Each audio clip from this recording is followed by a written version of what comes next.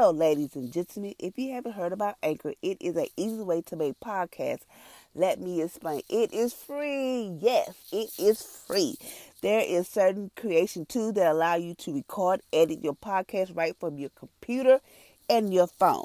As long as you just have headphones or a microphone, you are in good condition. Anchor will distribute your podcast for you. It could be on Apple. How many of y'all would like to be on Apple Podcasts? It would be on Spotify and many more like Google, Break, the radio. It is amazing. You can make money from your podcast with a minimum of listenership. It is an easy way to make a podcast in one place. Come on, y'all. Join on to Anchor. It is the bomb. Thank you for listening.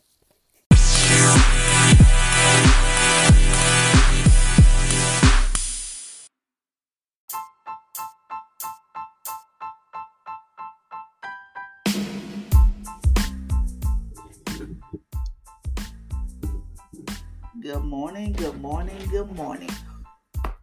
Oh, excuse me. Welcome to Empowering Single Mom Podcast on today. Today is Monday. This is the day that the Lord has made. I'm going to rejoice and be glad in it. So today is Monday. I hope y'all had a wonderful, awesome New Year. Because I know I did. I hope you put some things into place. Work some things out. Talking about this is what you expect. You know, you probably did your vision board, whatever. So I just hope y'all had an amazing, awesome New Year's Day. So today is Monday. We're still doing our 40-day fast from wrong thinking. And today we're at day 15. Day 15 states that God is far from me. So how many of y'all may feel like God is not close to you? You feel like God has left you.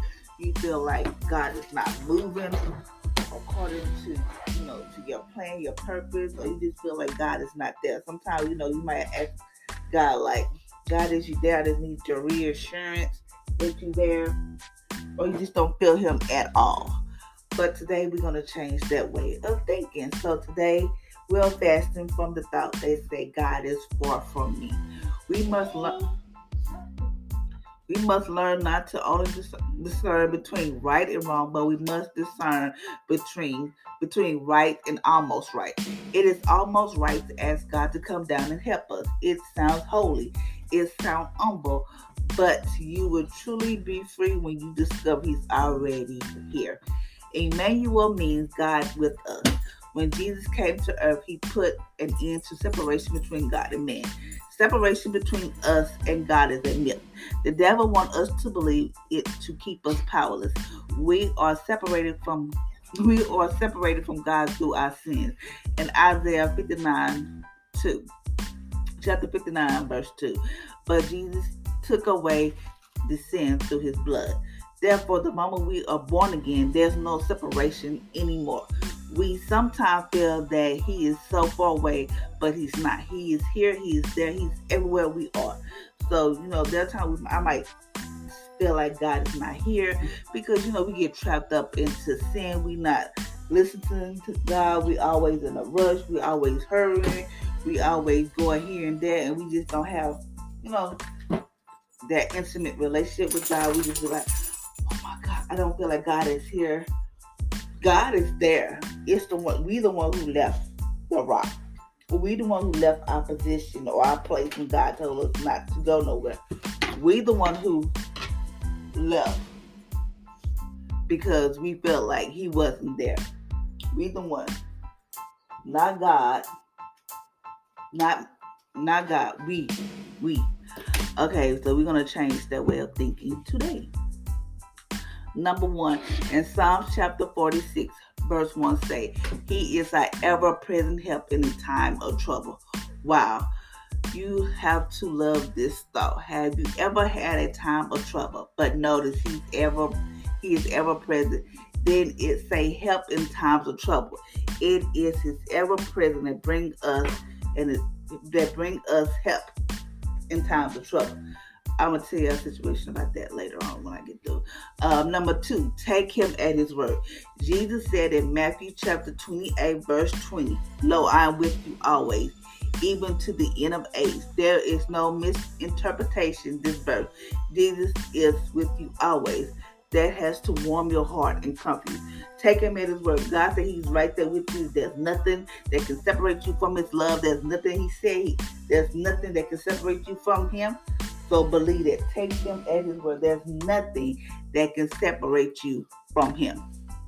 Number 3, Christianity is not a life or attainment, but a life of recognition. In Job chapter 3, verse 25, Job feared that his children would be cursed, and that's what happened. When you realize fear has power to produce negative results, you stop dabbling in it. When a child learns what fire can do, he no longer play with it. So, meaning like Job feared that his kids would be cursed, and what happened? They got cursed. So when you start playing, when you play with fire, you know what fire do. So I mean, like when you start playing with negative thoughts, like, oh, what if this happened? What if that happened? When you start dibbling in it, and you see that it will produce whatever you're thinking about and all that type of stuff, you start playing with it. You start playing with those negative thoughts. You start playing with it, and you start casting down those thoughts. But that's a devil is a lie. Every time a thought comes up and you feel like, you know it's not for God, but like, devil, you're a lie. Cast that thought in the sea somewhere and go on about your business. Devil, you're a lie. They will not come near my kids, or whatever the case may be. You stop dabbling with it. You stop dabbling in it. Stop, and just know that negative results can produce whatever you may be thinking it can produce. Number 4, Christianity is about finding God. It is not about Jesus finding us, spilling his blood to cleanse us from all unrighteousness, taking us into his arm and breathing in his very spirit unto us. No, now he lives in every person that has accepted him as his Savior and Lord. In Romans chapter 8, verse 1, tell us that the Spirit of God lives in us. So that means we don't have to go looking for God. God is already in us. We have to be so like-minded like him and be like, okay, God, I know you're going to make a way for us. I know you're going to be there for us. All that type of stuff. So, there's nothing. Christianity is not about us finding God. God is already there. God lives in us, and God is with us. He made us into his image. So we are made like him. Number 5, resisting temptation to pray. God, come down and help us, or send your spirit. He has already came. He has already sent his spirit. Our battle is to believe this whenever we feel his presence or not, he is in us. So resisting temptation to pray. I remember I'll be like, I'm going to pray tonight. And then I get wrapped up into something. And I forget, like, dang, I forgot to pray or whatever. So last night, what I did, I said, I'm going to pray right now.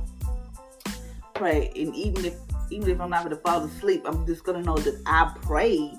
So that way, because, the enemy don't want us to pray. He don't want us to do nothing, to have anything to do with God. He don't want us to do nothing. So we have to resist the temptation to pray. Resist a lot of stuff that the enemy tried to throw at us, like whatever the case may be. Just resist him. Number 6.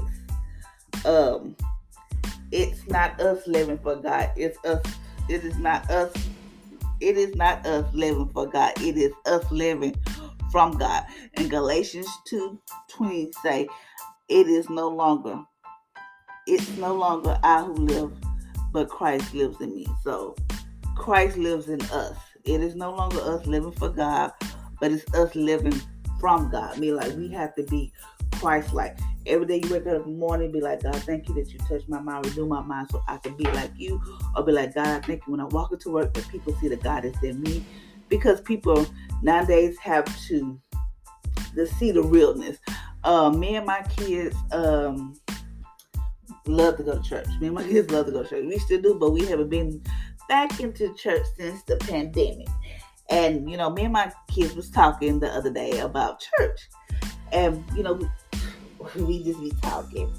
And my kid was talking about how, like, they don't like, I said, I want to go to church. I want to go to church. One do, but one don't. And I would ask them, I just want to know what happened. Why y'all don't want to go back to church? So they say it's because Christians, pastors, just people in general.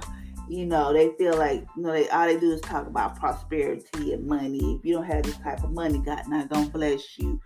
If like how some people be like, okay, I need maybe five people to pay $10,000 for this, and okay, I need another group for 30. I need $1,000. I know 30 people here that can pay $1,000, and they feel pressure into doing that, and they feel like if I don't pay this, God not gonna bless us, bless me or whatever. So we just had a talk, just talking.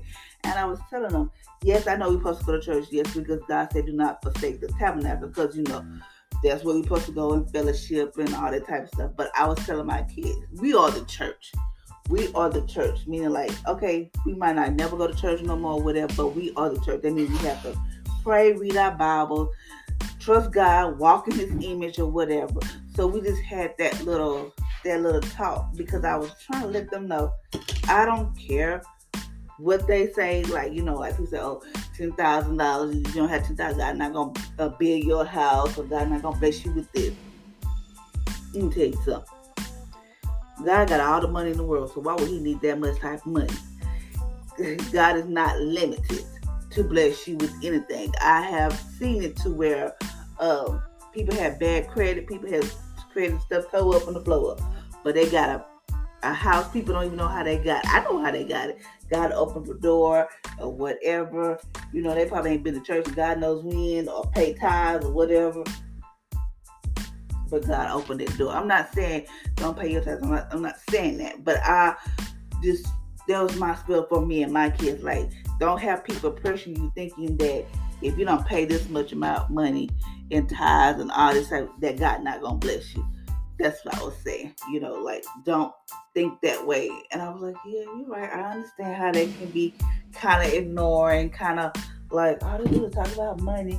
And we were just talking about how we want somebody to be real. And I was just saying, like, I don't understand why the church don't talk about mental health, because people deal with this on their day-to-day. Yes, I know they have like different organizations and all this time, but I feel like the church, if they say, if the church is for us, why we can't talk about people dealing with depression, this somebody just being like on a real level, being like, I know it's like be depressed, I've been there, done that. Somebody just being real, no fakeness, just being real, not asking for nothing.